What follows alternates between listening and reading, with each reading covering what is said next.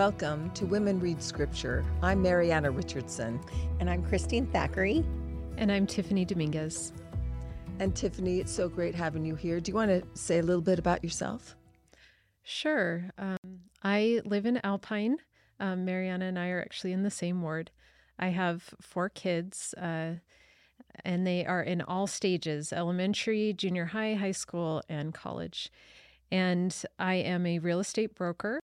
I'm also an author. I've written a couple books, and I just love studying the gospel. I taught Relief Society for 4.5 years, and it was one of my favorite callings. I just absolutely love the gospel.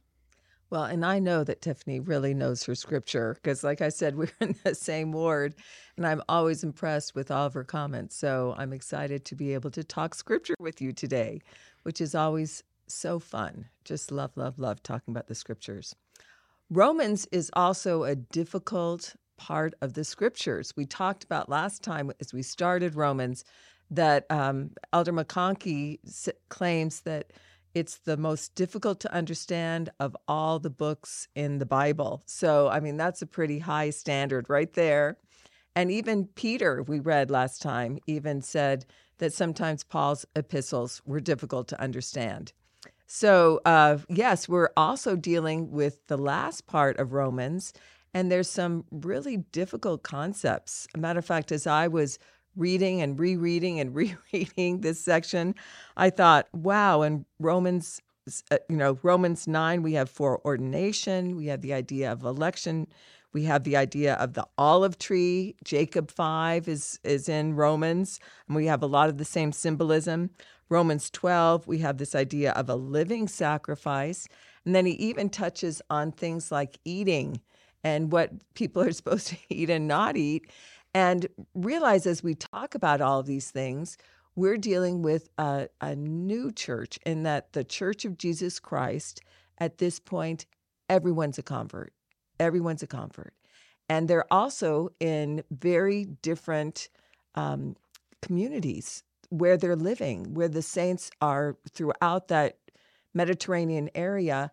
Each one of these communities are very different. A matter of fact, as we read the different epistles, we're also going to get a little snapshot of the different communities and some of the trials and situations that they have. And as I was thinking about that, I thought how similar to also our worldwide church, in that many of the problems and the things that our general authorities, when they go to different areas, they'll deal with very specific things for that community. And so realize that as we read these epistles, we'll be talking about things that are specific for that area. And so sometimes we'll read it and we'll go, well, what does this have to do with me today? Sometimes it might not have to do with you today. Some of it might be things that are actually being talked about specifically for that culture, specifically for that area, specifically for Rome or for Corinth or for, these other areas that the apostles go and talk to. So, I thought about when general authorities came and visited us when we lived in Redmond, Washington. And oftentimes they would talk very specifically about some of the issues that people had there in Seattle, where in terms of Alpine, when general authorities would come to Alpine, Utah, they might talk very differently about some of the things that they would talk to the saints there. So I think that that's something we should think about as we go on with the epistles and some of these difficult subjects, that realize that some of it is dealing with communities that are very different than ours today. Were there any thoughts as we talk about Romans that, some difficult times that might not be exactly what we need to kind of worry about? Interesting, because as I was looking at each of the areas we were talking about, I was thinking maybe I live in a world that is so filled with evil and the kind of crazy things that they were dealing with, that it is more like the world today than it was maybe when we were growing up in a very safe environment. So you guys live in Alpine. I live in Rexburg now, but most of our life, I haven't lived in in a church environment. So I'm used to being surrounded by crazy. So even I worked at the group home. So the That's people I was working with were That's not. true. Right. Tiffany? Well, and we've hit a point where the membership of the church is greater outside of the U.S. than inside of the U.S. So I love how, the Tabernacle Choir now has international members, and we're incorporating all the wonderful parts of this global community into our church. Wow. Well, one thing that I would encourage all of us, including us here, to do as we read the epistles, and specifically as you go through Romans, is to pick out those phrases, because there's all kinds of one-liners that are just so poignant and powerful. And so I just picked out a couple of them. I know we're going to be discussing these in much more depth. But for instance, in Romans, we have to be carnally minded is death, but to be spiritually minded is life and peace. I love that. The next one, that ye present your bodies a live sacrifice, holy, acceptable unto God. And then another one that I loved was, if God be for us, who can be against us? And so as we read these epistles, that we write down those phrases that just can become a mantra for our life, something that we can really live and live closer.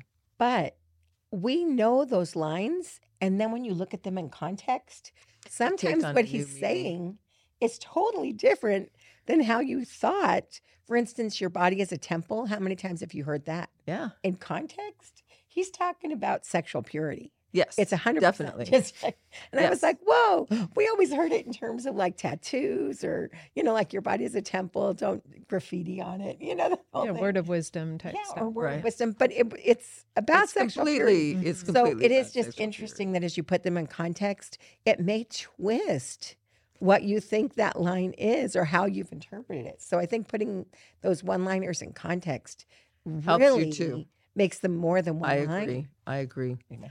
And oftentimes, as we talked before about symbolism, that's the beauty of a lot of these symbols, is that there's multiple ways that we can use them and have them be applicable to our life. The other thing that I wanted to talk about as we go into especially Romans, but also the other epistles, is the Joseph Smith translation. And specifically, I wanted to point out that Romans 7 is almost completely, a matter of fact, there's a lot of Romans that is so much changed by the Joseph Smith translation that you need to look in the back in terms of the Joseph Smith translation verses to understand, truly understand, additional understanding and information about these. And I just wanted to read a couple of changes that Joseph Smith made, specifically in Romans 7. Now, Romans 7 is talking a lot about this idea of spiritual. We talked a lot about last time about the law, and he's talking specifically about the Mosaic law and the difference between the Mosaic law and this higher law that the Savior's asking him to do. And so the reason why I'm bringing this up is because if you read chapter 7, oftentimes the comments are, wait a minute, we're not supposed to live the law. And if you understand that it's the Mosaic law versus the law of the doctrine of Christ, that's one of the reasons why it's very much clarified in the Joseph Smith translation. So, for instance, I'm going to be reading the Joseph Smith translation, verses 14, 15, and 16. He says, "For we know that the commandment is spiritual, but when I was under the law," meaning the Mosaic law, "I was yet carnal, sold under sin. But now I'm spiritual. For that which I am commanded to do, I do, and that which I am commanded not to allow, I allow not. For what I know is not right, I would not do. For that which is sin, I hate."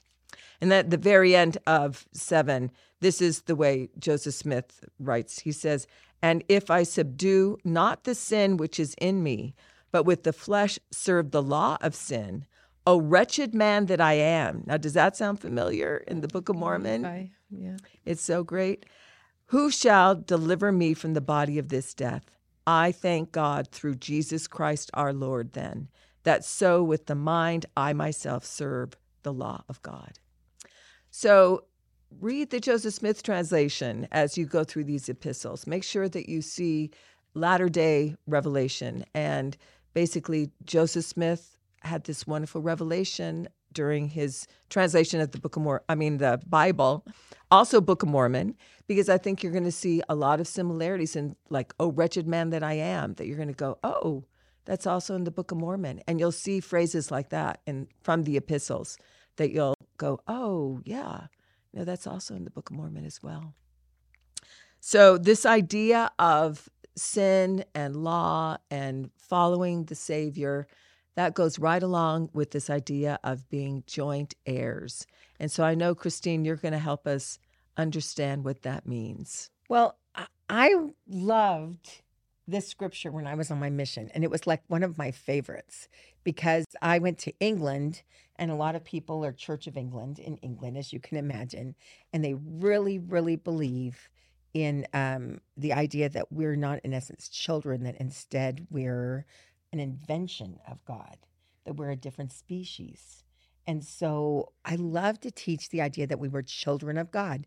And I would talk about Mars Hill when he says we are the offspring of God. So why would you think God's out of stone or gold if we're his offspring? He's of the same stuff we are.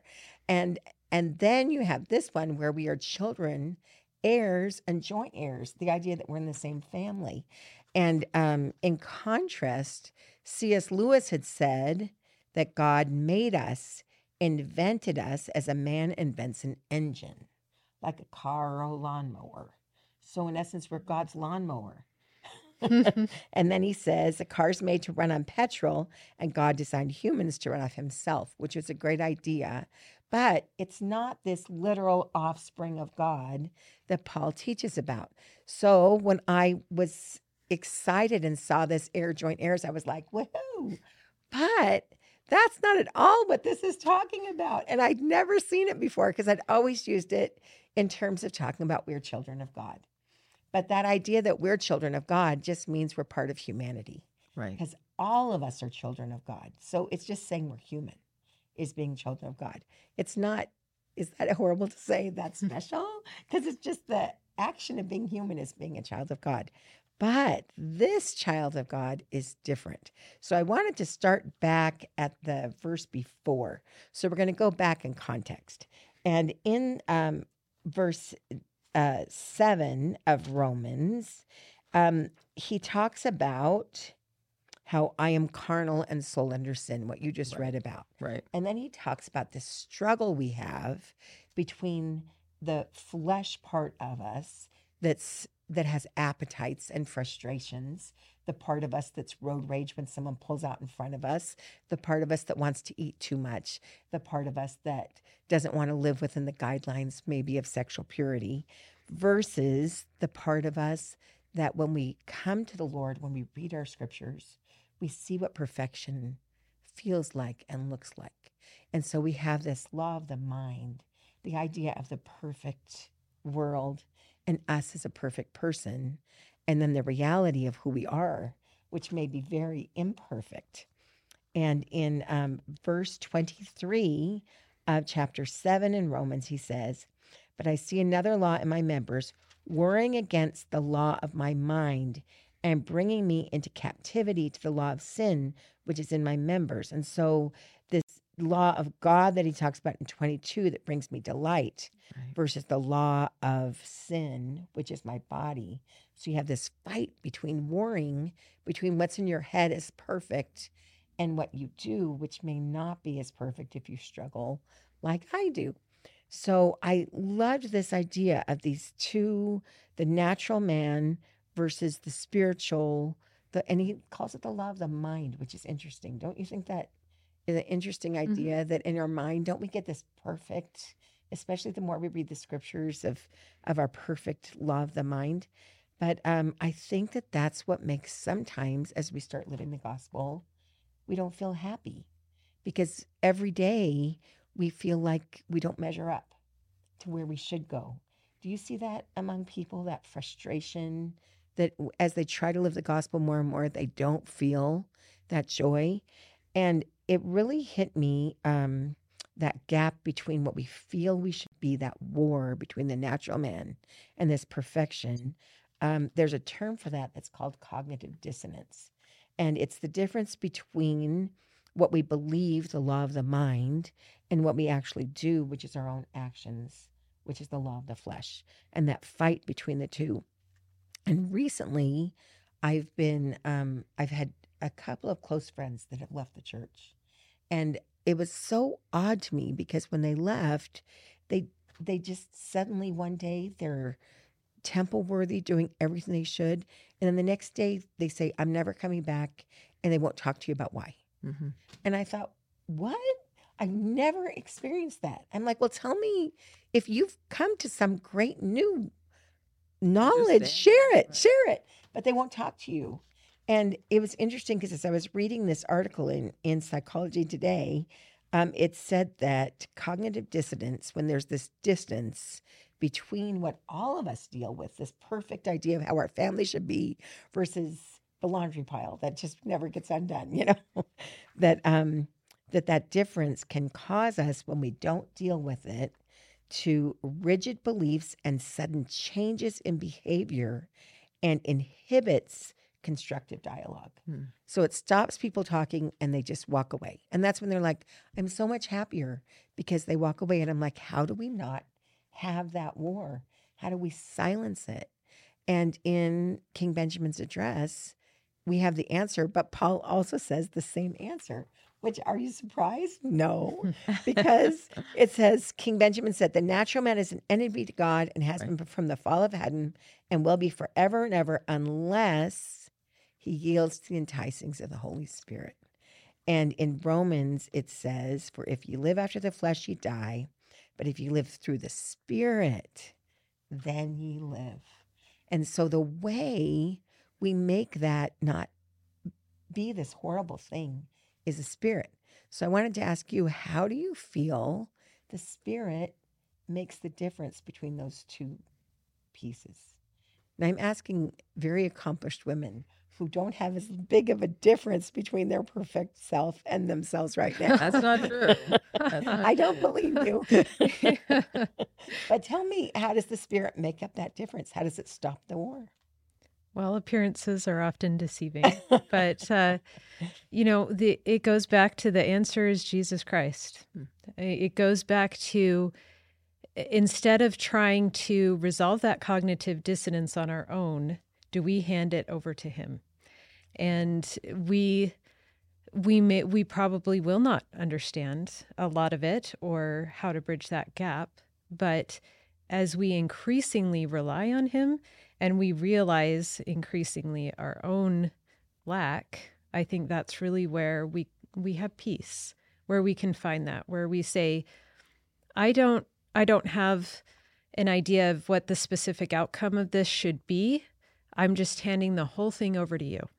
And I think as I've done that in my life, that's made the difference for me, in spite of all the therapy and knowledge and scripture study and all of that, was just handing it over to him. I love that. That is wonderful. Well, and I also wanted to point out that both Nephi and also Paul say, "Oh, wretched man that I am." And I don't know about you, but I say that often. "Oh, wretched woman that I am," or "I'm a terrible person. I can't believe I did that." And so I do think that we still have those feelings of, what did I do? And yet, the whole point of rejoicing in the atonement enables us to be able to say, I have hope. And I think one of the problems with cognitive dissonance is that they've lost that hope. They've lost that understanding. And I think that the hope in the Savior Jesus Christ, that I can be forgiven, but I also can move forward knowing that, yeah, I did it wrong. Yeah, I said the wrong thing. Yeah, I shouldn't have done that. But I'm going to learn from that. I'm going to move forward. And through the Spirit, I know that next time I learn from that experience. I love it. And I will be a better person because of it. That is so beautiful. And Paul says we are saved by hope. And it's that idea that we have the hope. But with this of the Spirit, now it says we are not receive the spirit of bondage again to fear. So we don't feel fear that we're not good enough, Right. but we have the spirit of adoption. So through having Christ in our lives and through having the spirit that gives us those little moments of hope, that we feel that closeness and we feel his joy and peace in our heart, then we choose. It says the Spirit itself beareth witness with our spirit that we are the children of God. And we're the children of God because we have the Spirit with us. It's not that we're born of God, I'm a child of God. It's I'm choosing to have the Spirit in my life and therefore becoming a child of God by choice. And with that spirit of adoption, that's how we become joint heirs. Well, and isn't it a child of Jesus Christ? Right. That's different. And that's what it says. We are a child of God. We are all a child Right. of God, but we are a child of Jesus Christ as we make that choice to be, baptized and be Absolutely. a part of. And in the his church. intercessory prayer, it's clearly that we're his. And then later in King Benjamin's address, it says that we are children of Christ. Here it just says child of God, but Right. it is Christ that we he's talking choose to about. be the child of Christ. So I just thought when we sing, I am a child of God, instead of thinking we were born a child of God, it's I choose to be a child of God through my choice. And with that choice, that's how we find joy, is having the Spirit. And I just wanted to end with this great quote that Elder Nelson said, that even though sometimes as we strive and we have this war between the perfect self and the other, and we don't feel that happiness, we feel the old wretched man. Oh, yeah. But then the Spirit comes and comforts us, and we know we're on the right path.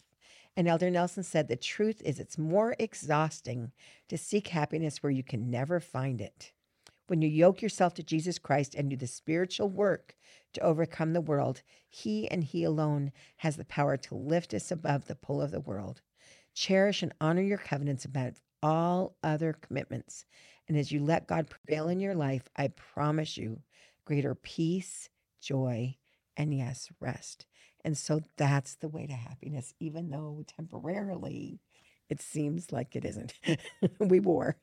Well, and along with that does not mean that we won't have trials. That doesn't mean that we won't have tribulations along the way. Bummer. But that eternal glory outweighs those trials and tribulations. And I know that's what you were going to comment on, Tiffany. Right, exactly. So that's perfect. So in Romans 8:17, it says, "And if children, then heirs, heirs of God, and joint heirs with Christ, if so be that we suffer with him, that we may be also glorified together. For I reckon that the sufferings of this present time are not worth to be compared with the glory which shall be revealed in us." So I thought that was interesting that Paul talks about suffering with Christ. So what is it that we are to suffer? Not for our sins, because he did that for us. So what suffering would be necessary? Many have asked through the years, why would a loving God allow us to suffer? To your point, why do we have to have these things? I'd rather not. So recently, I've spent a lot of time studying the early history of our church, and I was really struck by the incredible suffering that was endured, but the miraculous faith that was shown by these individuals. They were highly intelligent people, sometimes very prosperous, and they sacrificed what? I mean, some might argue all their earthly possessions to heed the call to come to Zion. Some gave their very lives, some their children or their spouse, or they lost something precious to the mob violence. Over 70,000 of them, I didn't know this before I started studying, crossed the plains, proving faith as they made sacrifice after sacrifice. So one of my favorite quotes that I go to almost every day is from Lectures on Faith. And the prophet Joseph Smith tells us that we cannot be exalted without the sacrifice of all earthly things. He says, "Let us here observe that a religion that does not require the sacrifice of all things never has the power sufficient to produce the faith necessary unto life and salvation. For from the first existence of man, the faith necessary unto the enjoyment of life and salvation never could be obtained without the sacrifice of all earthly things. So I've wondered, again, why is that sacrifice necessary, and what does it mean to sacrifice all earthly things? But perhaps the term earthly possessions could be interpreted more broadly. Perhaps it means time away from earthly things and more time in the temple. So I have two brief experiences to share about what I've learned about what it means to sacrifice with Christ. First, about 18 months ago, I made a difficult decision to get a divorce of my husband from 20 years. As I did so, I really could not have anticipated the suffering that would result from that decision. I knew the end result would be better for myself and my children, but I had no idea that my life that I had built up upon these relationships, a lot of them terminated with the divorce.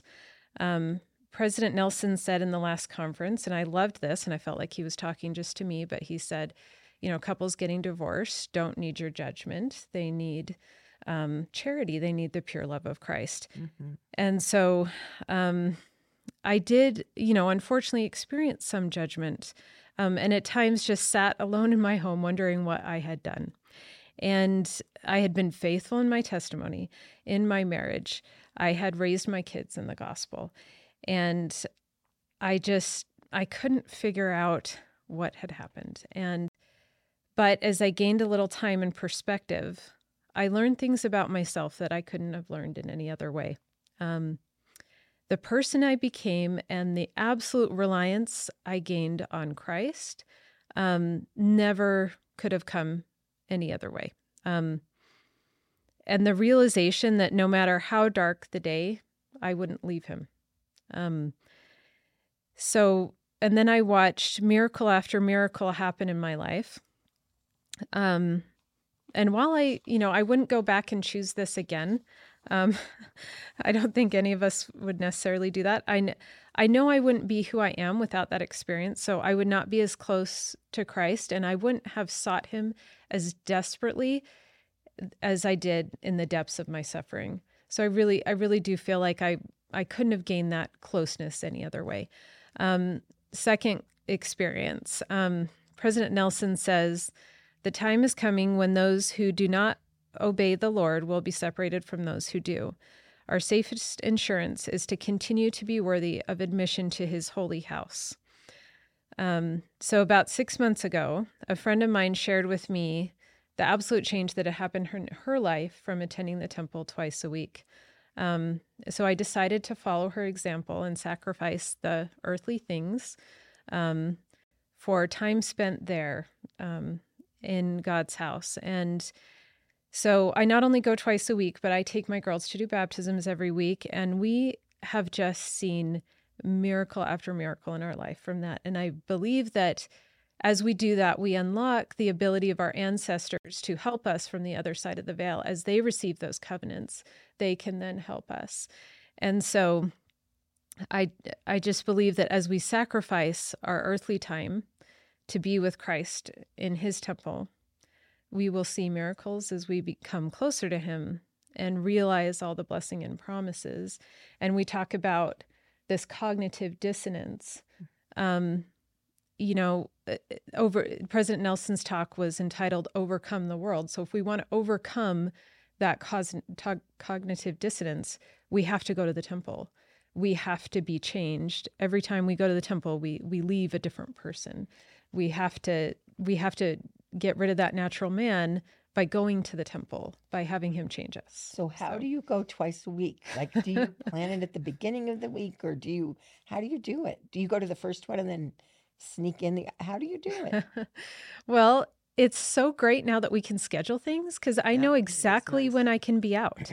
So we schedule, we try and schedule baptisms for my kids, but a lot of times we don't have appointments and we go on a Friday afternoon, and they'll always take them. Oh, nice. Which is so wonderful. Yeah. But for me, it's always easy to get into an endowment. I do an endowment and an initiatory once a week.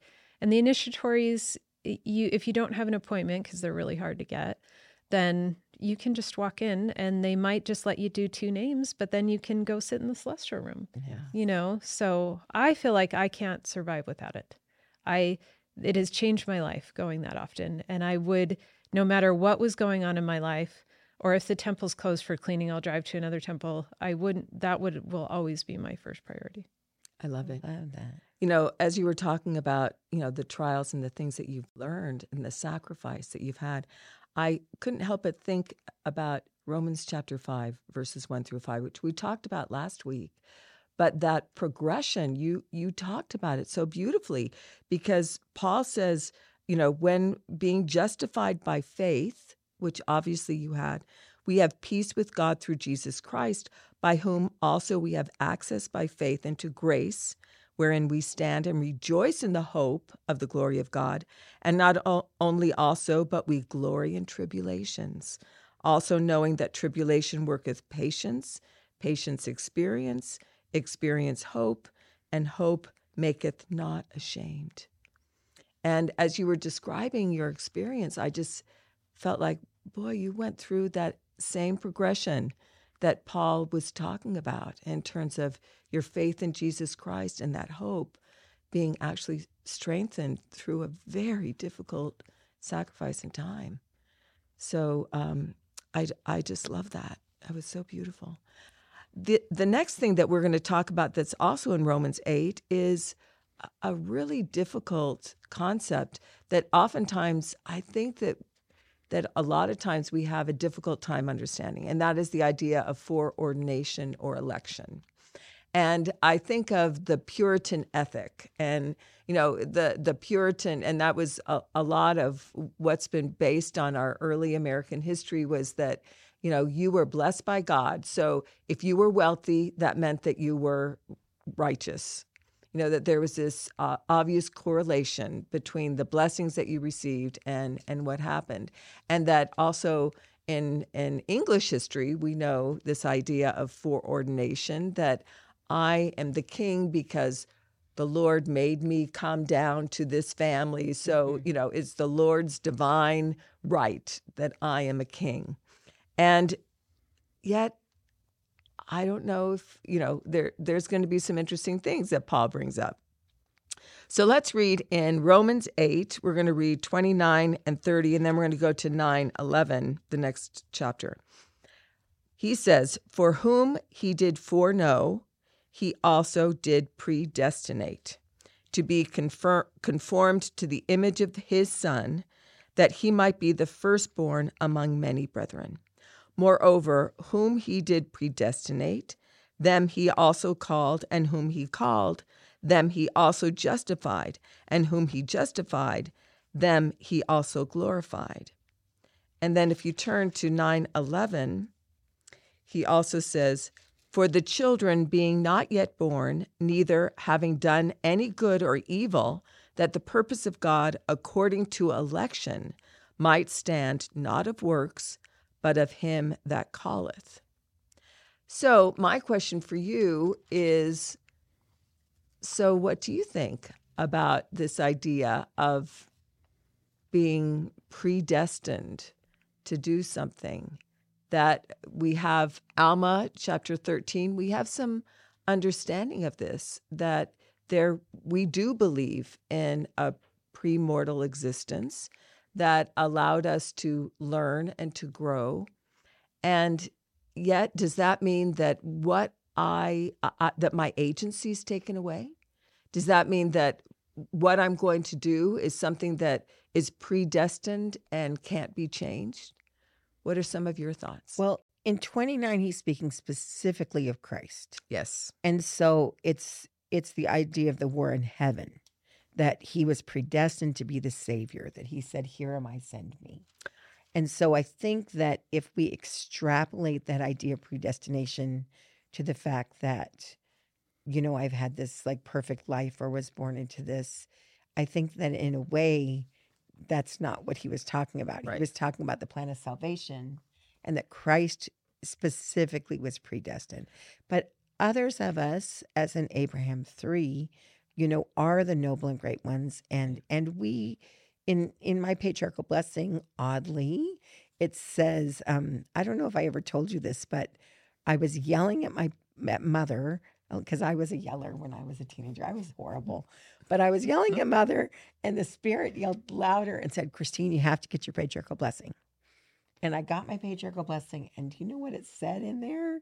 It said, "I chose my parents." And I was like, what? I was so dumb. But it said it was a gift because I had been righteous. And so I was able to choose my parents. And I thought, well, I was smarter. And my parents were wonderful. I just They was were a rebel. wonderful. I know I was a rebel. That's okay. Well, but what I So was it's going all to good. point out in Romans So 9 we do have that before, gift, and it right, was predestined. and in Sorry. Romans 9 before 9/11, basically he's talking here not of the Savior, but he's talking about Sarah. He's talking about, Abraham, Isaac, Right. Sarah. They were chosen that before they were they were all chosen before they were born. Right. And so, this idea that they did have a specific mission, Right. not just the Savior. And we do. I think the fact that even if we're born into a family that has the gospel, or if it comes across in our lives, often that is a spiritual gift that may have been predestined before we were born. And we're part of those few that have that gift. And so I think to be grateful, not to be boastful about it. Yeah. Like, now I'm responsible. Right. And Tiffany, do you have some thoughts on that too? Yeah, well, President Nelson's talk, the devotional he did with his wife, Wendy, called Hope of Israel, he talks about the predestination for this generation, right? At that time, he was talking to the 12 to 18. And he calls them Earth's heroes. He says they were chosen for this time, these last days on earth to gather Israel. And Sister Nelson says, you don't have to do it. You have your agency. Right. But this was what you were chosen to do. And so I love that. And that's what I teach my kids. I know it's hard and not everybody's going to choose that, but this is who you are. You're heroes. Well, and along with that, it goes with your comment too. Realize, Romans, and we've talked about this often, that these epistles were not written in chapters. Oftentimes as we read them, they've been previously and modern day have been, basically just put into these little chunks where it was written as a whole. And so we need to kind of look at some of these doctrines as a whole, not in chunks. And so you were describing in just the chapter before how he's describing this cognitive dissonance. And a lot of that cognitive dissonance is the fact that we do have our agency here on earth. And so we may have been foreordained for a specific purpose. And then if we don't do it, our spirits probably do in a little part do remember, and we don't, we have that frustration between the natural man and what the Lord expects us to do. And so we do have, I wanted to share what two apostles and a prophet has said about this. Elder Maxwell gave an entire talk based on this. And he said, premortality is not a relaxing doctrine. For each of us, there are choices to be made, incessant and difficult chores to be done, ironies and adversities to experience, time to be well spent, talents and gifts to be well employed. Just because we were chosen there and then surely does not mean we can be indifferent here and now. Whether foreordination for men or foredestination for women, those called and prepared must also prove chosen and faithful.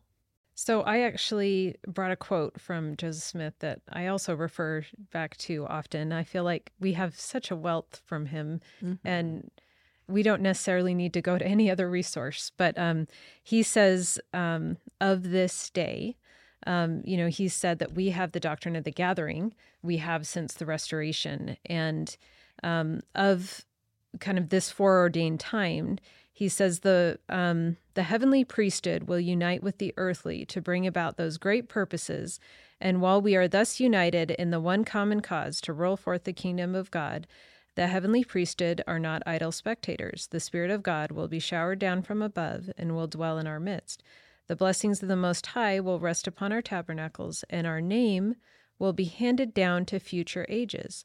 Our children will rise up and call us blessed, and generations yet unborn will dwell with peculiar delight upon the scenes that we have passed through, the privations that we have endured, the untiring zeal that we have manifested, the all but insurmountable difficulties that we have overcome in laying the foundations of a work that brought about the glory and blessings which they will realize, a work that God and angels have contemplated with delight for generations past, that fired the souls of the ancient patriarchs and prophets, a work that is destined to bring about the destruction of the powers of darkness, the renovation of the earth, the glory of God, and the salvation of the human family. So not exactly answering your question, but saying this is what we were ordained to do. We were ordained to be part of the most exciting time on earth. Oh, definitely. And so sometimes when things seem really grim, I actually like to scroll the news headlines because I'm like, we're in the time. Mm-hmm. We're in this time, and it's exciting. And we were excited to come down and be a part of this. Well, and along with that, I do think that we still have a choice. The one thing that I think is fascinating to me is we read the Doctrine and Covenants, we will have over and over again a time where Joseph Smith will give a blessing. I'm thinking of James Colville in specific, because within one day, basically Joseph Smith gave him a blessing where it was so glorious. All of these blessings that he's given, you are going to be leading in the latter days. You're going to be this great, member of the church. And then the next day he leaves the church. Within one day of giving that glorious blessing, and the next day he's like, well, you know what? I don't think I believe it. And so he leaves. And I think all of us still have that agency and choice. But you're right. We get to be a part of the most glorious time in history, but it's our choice. We have that foreordination to be a part of it, but we get to choose whether we're going to do it or not. Well, I always giggle because I always think of the understudies. When someone steps out, it's like, maybe I'll be the understudy and get that good piece. Hop in. So there's always someone else that will fill the gap. Yeah. Because God's purposes are sure. Right. They, a mere man will not stop it from moving forward. Right. And along with that, Elder McConkie also talked about this. And he says, hence comes the doctrine of foreordination. When we come into mortality, we bring the talents, capacities, and abilities acquired by obedience to law in our prior existence. Mozart composed and published sonatas when but 8 years of age because he was born with musical talent. Melchizedek came into the world with such faith and spiritual capacity that when a child he feared God and stopped the mouths of lions and quenched the violence of fire. Cain, on the other hand, like Lucifer, was a liar from the beginning and was told in his life, "Thou shalt be called perdition, for thou wast also before the world." And so I thought a lot about that, and I do feel that one of the glorious doctrines of our church is that we do know that we had a premortal existence that allowed us and our spirits to come to knowledge about our Lord and Savior Jesus Christ. And I think it's so beautiful that you started with that topic of, the dissidence that oftentimes happens in our life when we don't choose this foreordained, life that the Lord has given us and blessed us with. And that all too often I see people that are leaving the church and that are having crises of faith. And yet, how can we help? And that's my question for you. How can we help people to be able to stay faithful, to be able to stay sure in terms of their foreordained role that the Lord has given them in this life? Well, I love your quote because I think that's the answer, is that when you see you're part of a whole, when you see that all of these ancestors that have sacrificed so much are watching us and you see yourself in context, then it's easier to be part of it. It's when we pull away and we think our identity is our own and we're not part of that entire group, the past, the present, and the future, that I think that's when we lose it, when we walk away from it. Right. And yeah, go ahead. Well, and I think COVID, your example is so relevant to what we're dealing with, because I think COVID caused us to feel alone in that, and so disconnected. And so for many people, that was a crisis of faith. Saying True. like, I'm disconnected from that whole picture. Right. Right. And a big part of connecting ourselves is through our ancestors. Yeah. And so Sister Nelson, in her book, The Heavens Are Open, says that, and she's quoting a friend of hers, but she says that if we were to, the moment like we start doing serious family history research, we can develop an unshakable testimony. Isn't that wonderful? So, if you can, maybe somebody doesn't want to talk about the reasons, like you said, your friends wouldn't tell you, but everybody wants to feel that connection. And if you can say, are you curious about your past? Let's talk about it. I can help. And I think, and we can't be saved without doing that work, and they can't be saved without us. And there's just the spirit of Elijah is here that can help us. So that's one way, I think. It's so cool using the temple and family history as a way to connect us is really neat. Well, and we've worked a lot with returned missionaries, and specifically returned missionaries who have left the church. And the one thing that I found that oftentimes brings them back is that same thing of connection, where we'll say, well, tell me about your mission. Tell me about the experiences that you had on your mission.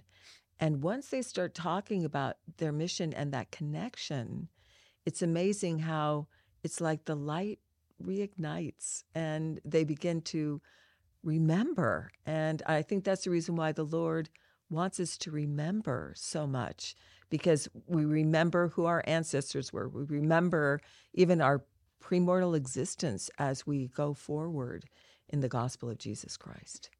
And that goes along with our next thought of being a living sacrifice to God. And I love the way, Paul, when you look at it just in chunks and chapters, you don't realize how beautiful this arc is in terms of Romans. All of these principles really do come together as we look at it as a whole, too. It is really interesting. So I love that in chapter 12, where Paul says that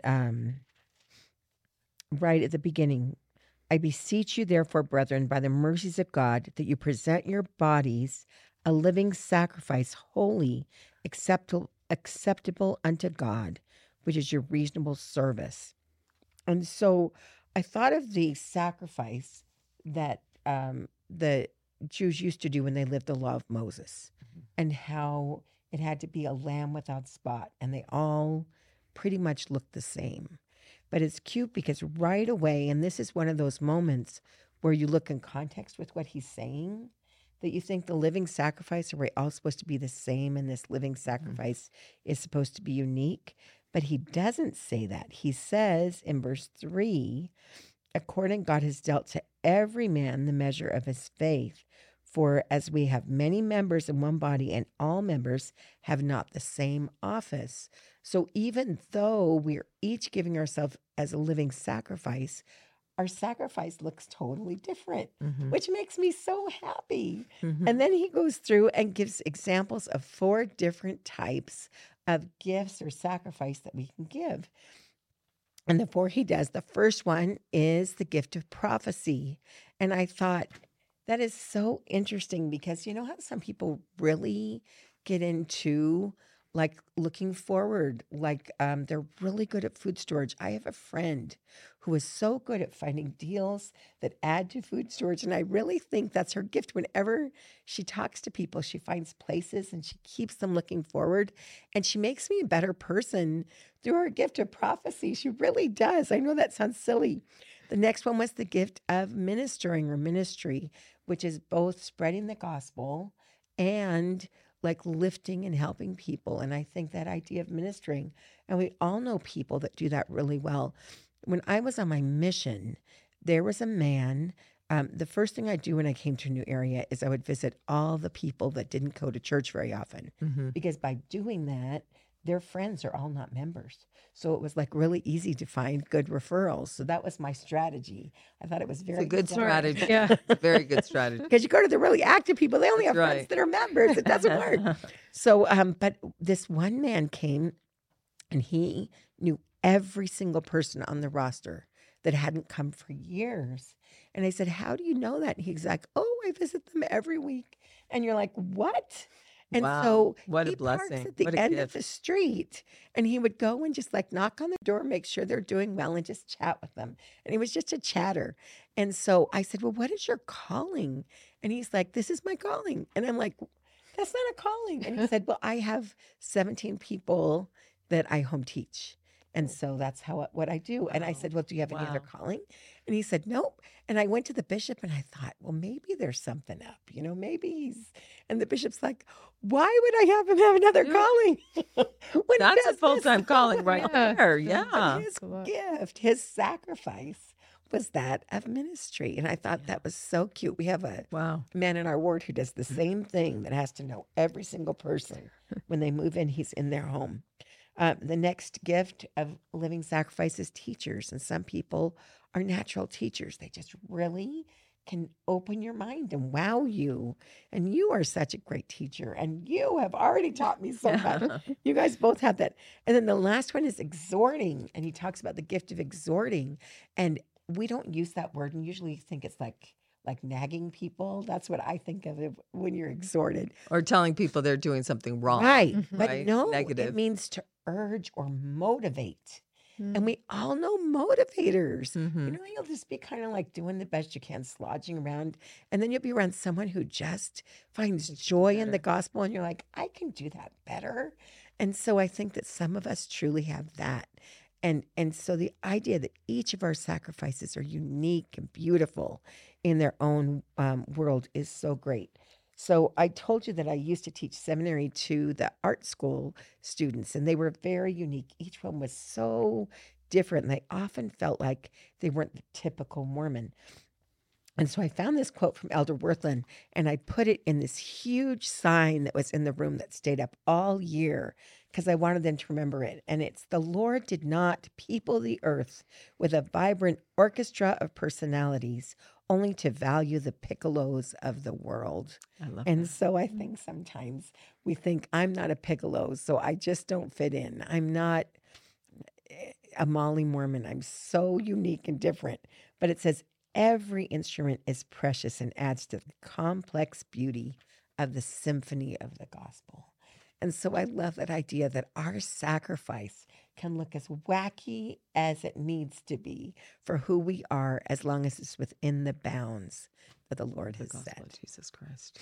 I agree. Well, and I know, Tiffany, sometimes that causes disputations when we're dealing with people that have different ways of seeing the gospel or different ways of living the gospel. And I know that President Nelson has talked very specifically about that. Yes. So, Romans 14 talks a lot about disputations and not judging. And so in his talk, President Nelson says, anger never persuades, hostility builds no one, contention never leads to inspired solutions. Regrettably, we sometimes see contentious behavior even within our own ranks. We hear of those who belittle their spouses and children, of those who use angry outbursts to control others, and of those who punish family members with the silent treatment. We hear of youth and children who bully and of employees who defame their colleagues.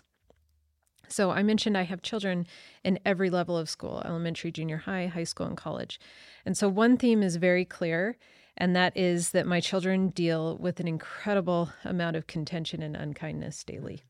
In fact, they come home so drained that I have to be really on my game as a mom to be there to help them, to help absorb some of that how they've been drained, and they just, they feel that sense of unrest that's there at the school.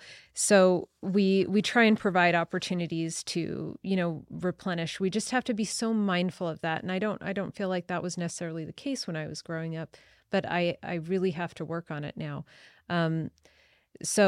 And I've come across one particularly hard challenge, and that is to teach my children that the phrases that most people say that sound reasonable are in fact not kind at all. Mm-hmm. So they hear these terms at school where kids will affectionately call their friends losers or idiots, or, so it's supposed to be affectionate, but it's actually harmful. And they will tell me, oh, but all the kids say that. And so I have to very carefully listen and point out, that's unkind, and let me tell you why. So it's hard because they're just constantly surrounded by this negativity and contention. So after this talk, I was really impressed because my 13-year-old listened very carefully to what President Nelson said. And she has this friend group at school. And there's a couple people that, they have a hard time with. It's junior high. And she told her friend, she said, we should stop talking badly about this person. And it wasn't received the way she wanted. And so she came home and said, it didn't work. What President Nelson said didn't work. But actually, I pointed out it did work because the way you feel about these people has changed. And so she now has compassion for them, and she's no longer feeling hurt by their words. And when I heard this talk, I have a couple people, I mentioned my divorce. I have a couple people that, hurt me during that process. And I decided, well, since President Nelson mentioned how Christ on the cross forgave his enemies, and he could have done it in his head, but he didn't. He did it out loud. And so I decided I'm just going to pray for them out loud and see if that makes a difference. Wow. And so I did, and I started to think, what do I need to pray for? What could they use in their lives? And so I started praying out loud for them, and something changed inside me. And the hurt that I didn't even know still remained, lifted. And I started to actually desire good things for these people. And so that's my, I guess, question. I'll throw that back to you. Have you experienced that, where that type of contention in your life, and what did you do about it? Well, I can remember we had an experience that was very difficult. I was pregnant with my 9th child, and we had moved to a new community where I didn't know anybody. And we found a person, because we had 9 children. We couldn't find a house that was big enough. And so we needed to add on to this house. And so somebody had, referred to us to this person. Well, basically what this person was a crook, and he basically took off the back of my house and left the state. And it wasn't just me, it was 17 people that he just took their money and ran. And here I was pregnant, my husband starting a new job. I didn't know anybody.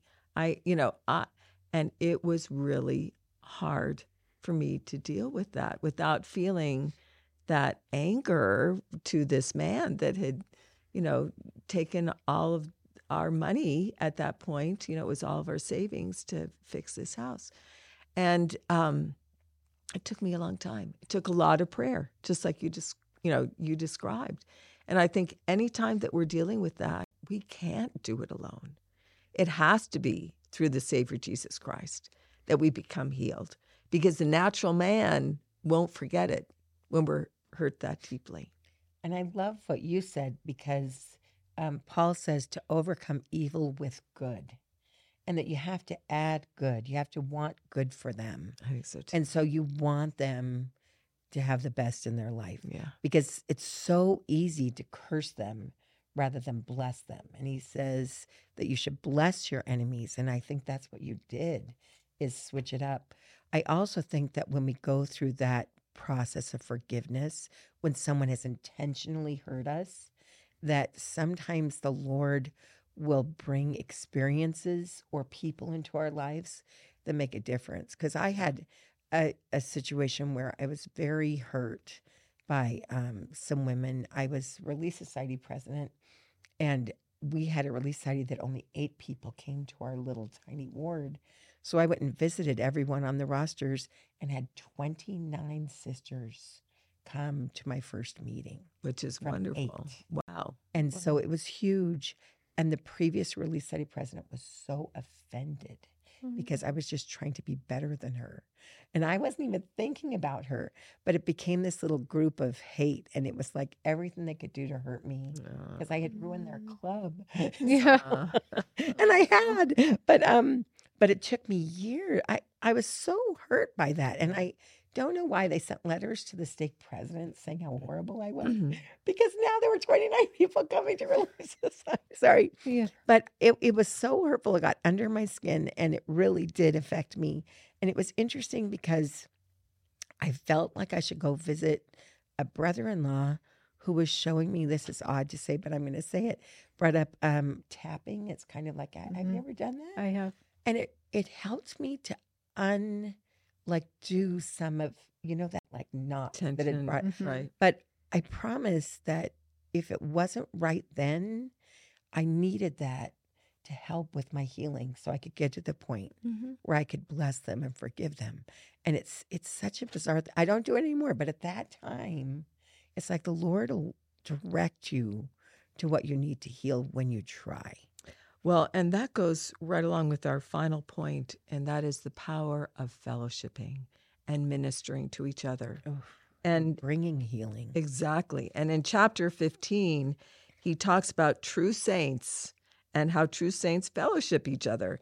And he says, we then that are strong ought to bear the infirmities of the weak and not to please ourselves, which is a really strong point.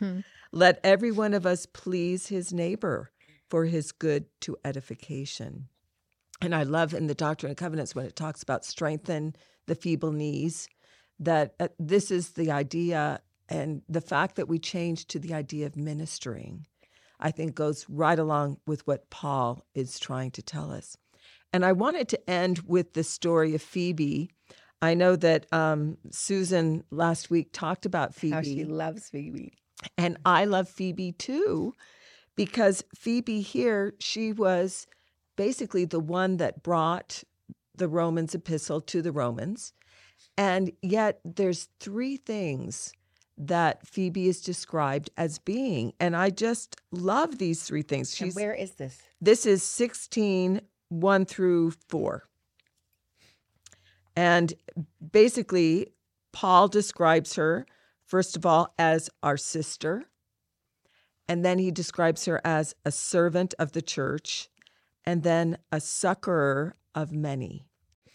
And Sister Camille Franck Olson also talked a lot about her too. She also loves Phoebe. And she says here, the meaning and function of each title hint that Phoebe played a meaningful role in ministering to others in the early church. Though her appearance in Scripture is minimal, we can learn from Phoebe's example of devotion to the work of ministering in the church. Notably, Paul chose not to identify specific ways that Phoebe served the cause of Christianity in her day, only that she could be trusted and that her service was important to the church. By being a loving servant and succorer to those around us, we can leave a similar legacy. Right. And I do agree with that we can leave a similar legacy as we think about how can we minister better? How can we be a better fellowshipper in our ward, in our stake, even to those just in our family too?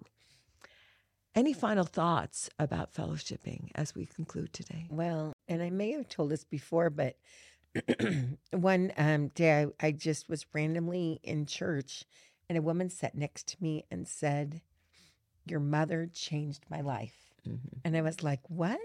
And she said that she was going through a divorce and feeling very lonely. And every time she came to church, mother would call her by name and say how grateful she was there. And she said sometimes that was the only person who said my name.